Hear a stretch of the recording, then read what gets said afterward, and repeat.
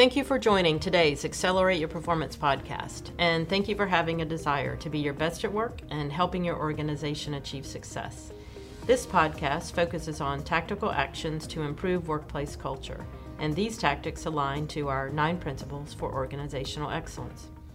I'm here with Donna Kirby, Vice President of the Blue Wahoos, Pensacola Blue Wahoos, a AA baseball team affiliated with the Minnesota Twins. Donna has joined me on the last 2 episodes as we focused on a culture around service, one of our 9 principles for organizational excellence. Mm-hmm. We're going to conclude our conversation today with Donna giving us some pointers on how to apply service excellence tactics to our organizations. So I'm looking forward to listening to what you advise us to do. Great. I'm going to learn from it and apply them myself, Donna, because I always learn from you. Thank you. So I'm so pleased to have you on the show today. So let's just start. We'll focus on 3 tactics. Mm-hmm. So we'll just take kind of one at a time. Right. And so let's just start. If you were talking about one tactic that you would recommend for us to apply to create a great service to our customers, to people that we work with, what would that be? Right. Number 1, with a bullet, hire the right people. Hire the right people, hire for success, right? We go through, at the Blue Wahoos, every year we go through our job fairs and we see an awful lot of faces that come through, but very, very few are going to live the standards and going to live what we need them to. We look for that X factor in that employee who really believes and will live the customer service excellence that we put out there. So we'll ask them behaviorally based questions. Tell us about a time when you didn't get along with a coworker. How did you handle that situation? What was the outcome? We'll ask them, what's the big challenge that you feel that you have in your life, and how are you working to improve that? And things like that. So you're finding the right people. We have very few spots that come open during the off season, which is, good for us. That's great because we have a lot of institutional knowledge that comes back to us. But we want to make sure that the people that we're hiring will also serve those returning employees well. We'll buddy them up. The new folks that come on board who are selected will be paired with a returning person to show them what right looks like. It's one thing to talk through it, during a job interview or anything like that. But when you're actually at the game and you've got a question about, hey, how do I answer this fan who had this question, or what's the answer to this? They have a person they can go to. If I'm not available, they've got their buddy that they can go to. Yeah. So just as I'm thinking through.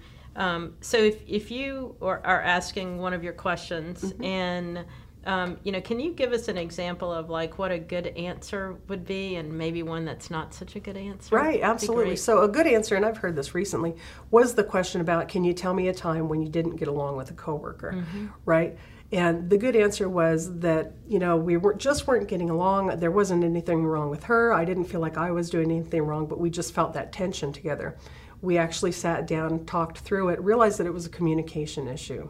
Resolved that, okay, I'm going to let you know when we've got this shipment of pallets coming in, because I was falling down and not letting her know. That was causing frustration on her part. From that moment on, we began working together really well and still learning and developing, but at least we came to some sort of resolution. That was an actual interview answer. And I thought, wow, that's a great answer. We need you really teaching people how to do that, right? Because 9 times out of 10, it's communication anyway. So she hit the nail on the head when she said that, right?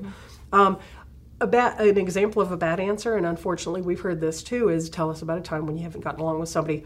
I just quit. I didn't want to be there, right? So that's not the person that you want kind of diving in. It's not all wine and roses at the games, but we want to have somebody who's going to work through that and get it back to wine and roses for the fan experience, so that we're promoting, that we're the best in customer service, so we want that always to be the forefront of our staff. Yeah, and we think about customer service as fan experience, which we've talked about, mm-hmm. And also it's working with their teammates, right? Right, and absolutely. Having that ability, because they work very closely with each other, sometimes under some stressful situations. Very stressful, right? And we're here at long hours, right? We'll come in at maybe 8:30 and then not leave until 11 o'clock at night on a game day, right? Mm-hmm. So you're there a lot. Oftentimes during the season, we see our coworkers more than we see our actual family members. Game day staff will come in later, of course, but they're also working very closely together. We just ended a 10-game stretch of games, right? And then followed by a 9-game stretch. So that's a lot of time together. If they're not communicating, they're not working together, things can start becoming tense, and nobody wins from that. The That's fans right. aren't winning, the employees aren't enjoying themselves, and we want that. We want everybody to come to work and want to be there. Absolutely. So hiring the right person, hiring the right people. Right. So sometimes, and we've talked about that on our episodes here, and sometimes we've talked about making sure they're in the right seats. Right, exactly. So is that part of hiring the right person too? It absolutely is, right. We've had that too, where we've hired the right person. They've got the personality, they're dedicated, they believe in every single one of the standards that we had them sign off on. And I'll start them as an usher, and they just freeze, and they don't know, oh gosh, I've got to welcome them and help them down. I think they get nervous, I really do. But we still want them on the team, right? So sometimes then I'll move them to a security role. Let's try you in security, and that's much more their suit, right? Or vice versa, right? We might have somebody who just exudes personality on the security team, and we want that person to be overseeing a section and taking care of the fans, and so we'll make some switches. That's so nice. Finding the right spot, it lowers anxiety for the person, for the staff member, right? And it creates a better atmosphere for everybody involved, the staff member and fans alike. Yeah, I think that's right. That's one of the things I've learned over my years as a leader is sometimes people apply for a position, they've got great skills, and they come in and they do good work, right? But they're having some complications in that job. But you can see their talents, and if you just shift them just a little bit, you just really begin to see them blossom. That's one of my, as I see that as a leader, when I see that occur, those are some of the greatest moments that I remember as a leader. Absolutely. It's a catalyst for success. It really is, because you don't want to, what's the saying, you don't want to throw the baby out with the bathwater. Right. That person's not succeeding in that particular role, but you believe in them. Yes. And they've, shown such promise. Let's find the right role for them, and then everybody wins. Yeah, that's a highly committed leader. Appreciate that you do that. Thank you. I'm sure a number of people who you've led appreciate that you've done that for them. Thank you. So what's the second tactic, Donna? So the second tactic, and we talked about this on the last episode, was that reward and recognition, right? So you've got your staff. This is the staff we want. This is the staff that we believe in. We want to keep them motivated, and so we set goals for them. So kind of a neat thing is midway through the year, if they've hit a certain criteria for the fan experience, we'll give them a gift card at the All-Star break, right? And say, thank you so much for a successful first half of the season. We have not hit it yet, right? So because everybody is so dedicated to providing that experience. So the reward and recognition comes into play through things like that, a gift card when certain criteria are met. But every single game, we'll take employees up onto the dugout and celebrate great things that they've done. Either we've had a fan write in on a survey and said, oh my gosh, you have to know what Trinisha did for me. My husband spilt his entire meal, and she ran up and replaced it and made sure he was okay and didn't scrape his knee, so they'll give us specifics. And so I'll celebrate that in front of everybody so that they know, number one, what Trinisha did. She should be, applauded for that. But number two, how easy it is to do, to be able to be recognized for doing the right thing. And that is really, truly taking care of the guests to our living room. We talk about that, and I try to present that to the staff, that think of this as your living room. Our stadium is your living room, and you're having friends over, right? And I always tell them, too, that the stadium is concrete and steel. And once they show up for work, it becomes life, right? Yeah. And they take it very seriously, right? And that reward and recognition is all part of that. They are bought in, they are owners of the team. Yeah, and you can tell. This October, we are sharing success by the seaside at Destination High Performance Pensacola. We invite you to our home on sunny Pensacola Beach, Florida, where we look forward to sharing strategies that are the foundation of a continuously improving organization. Join us October 29th and 30th to network and learn from highly successful and motivated leaders from around the nation as they share their stories. Topics include engaging and retaining the best employees, building a culture around service, and reaching goals. For more information or to register, please visit studereducation.com/events. So one of the things that you just said, I think I heard, Donna, make sure I'm right with this, right, is you have some organizational goals, like when you were talking about you give the gift card if we hit a certain target. Right. So that's a target for your whole team, right? The whole team, right. Okay. Yeah, it's individual. Well, it's actually organizationally driven, but then also departmentally driven. So there are two metrics that we use to make sure that we are driving the fan experience the way that we want to, right? The first is the Net Promoter Score. The Net Promoter Score is a simple equation of what percentage of fans are promoting you minus what percentage of fans are detractors of you. So the promoters are out there saying, when you go to Pensacola, if you do nothing else, make sure you go to a Blue Wahoos game, right? Those are the people who really, truly believe in you, right? The detractors are the people who are saying, don't waste your time, don't waste your money, it's not worth it, go find something else to do or just stay home, right? So to put it in, to kind of benchmark it for our conversation here, Disney, the Ritz-Carlton, Amazon, all trend right around the mid-60s, maybe up to 68 or something like for their Net Promoter Score. We closed last season at an 87.6. Wow. So that is one way to tell us that what we're doing is driving that fan experience, right? Yeah. Remember, like we talked about in a previous episode, was that it's much more than just survey results. It is truly the fan experience when you bring it to life, right? Yeah.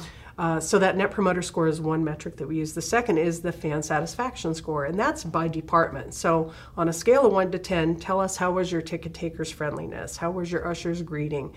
How about the food? Did you enjoy the variety on the menu? How about the wait time at the concession stands? So each of the departmental leaders will get the feedback the next day when we come back in and review the results and figure out where do we need to tweak. Now, we'll reply back to anybody who has given us an above average or lower. And it sounds counterintuitive to say above average, you would think that's good, right? But we're presenting ourselves as a world-class experience. So above average is still average, right? So that's not good enough. So we'll reach out to those fans and say, glad that you had an above average experience, you know, that things were okay, but we want it to be more than okay. What can we do to wow you? And we get that feedback and we'll implement it wherever we can and however we can to drive them. That's great. So it's just total attention to, absolutely. I mean, and really with the individuals you just talked about, like they're almost at the place of really totally enjoying their experience. Right. So we just want to get them to that next level. There, you know, and I'm glad to say this, there are very few detractors. We get them. We're going to get them all the time. I think the percentage is 8% of any grouping is never going to be satisfied. And we kind of take that with a little pin in it, and that's good to know.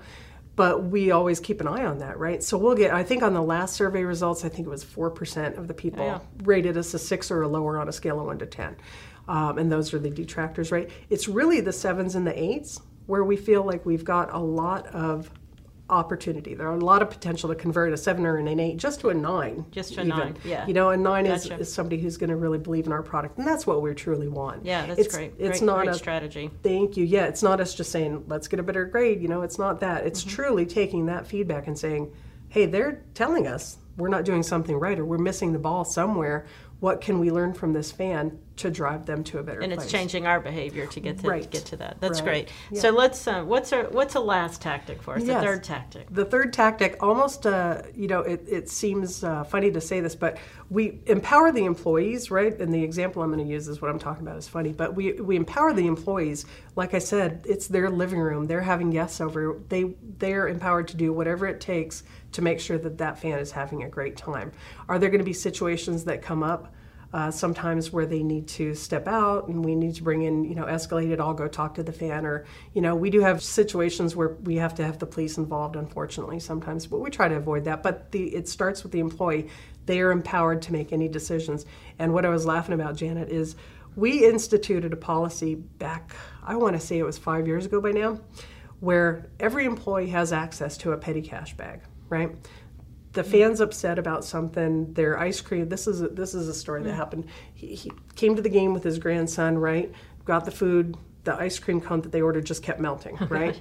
And whatever reason it was, that pushed him over the edge. He was not having it, not hearing anything about it, didn't want anything to do with the Blue Wahoos. I'm leaving, I'm never coming back again, because it was a Sunday afternoon game. It was just one of these things, I think it just had it. Hit that point, right? And so the usher over that gentleman's section came to me and I said, absolutely, you know what, let's go talk to him, and what we want to do is pay him for all of his trouble for being here. We bought his ticket, his food, even gave him gas money for his trouble with coming down to the stadium, right? And that all came out of this, you know, allotment that we put out there that's available to every single employee to have that service recovery, right? Well, the reason I was laughing is when we first instituted this policy, I thought, oh boy, we're going to be, replenishing this every other game, and what the heck. The first 4 seasons, we never touched it once. Wow. Not once. That's testimony to our staff, our game day staff, for taking care of situations in real time and recovering those fans and still driving a wonderful fan experience. So empowering the staff and knowing that they feel that they have the ability to fix something is truly important. You trusted them to do that, and so therefore they're giving back tenfold, right? And they're going to make sure they protect that, absolutely, that resource that you have trusted them with, right? Well, and it's I think it also speaks to their taking care of the situation. The very last resort is going into that, and we don't want to give the cash away, not because of the cash, but because that person is still upset. We don't want anybody leaving upset, right? And so that's the only deterrent, is because we don't want to dip into that bag because it's a thing we haven't been able to handle. Yeah, it's the message that you're sending, that they're going to really try to do everything they possibly can. Absolutely. So we'll give them a card, a business card, and say, please come back again and give us another shot to show you what right looks like. We'd love it if you gave us that opportunity. And you know what? They always do. Yeah, well, I'll tell you, it's...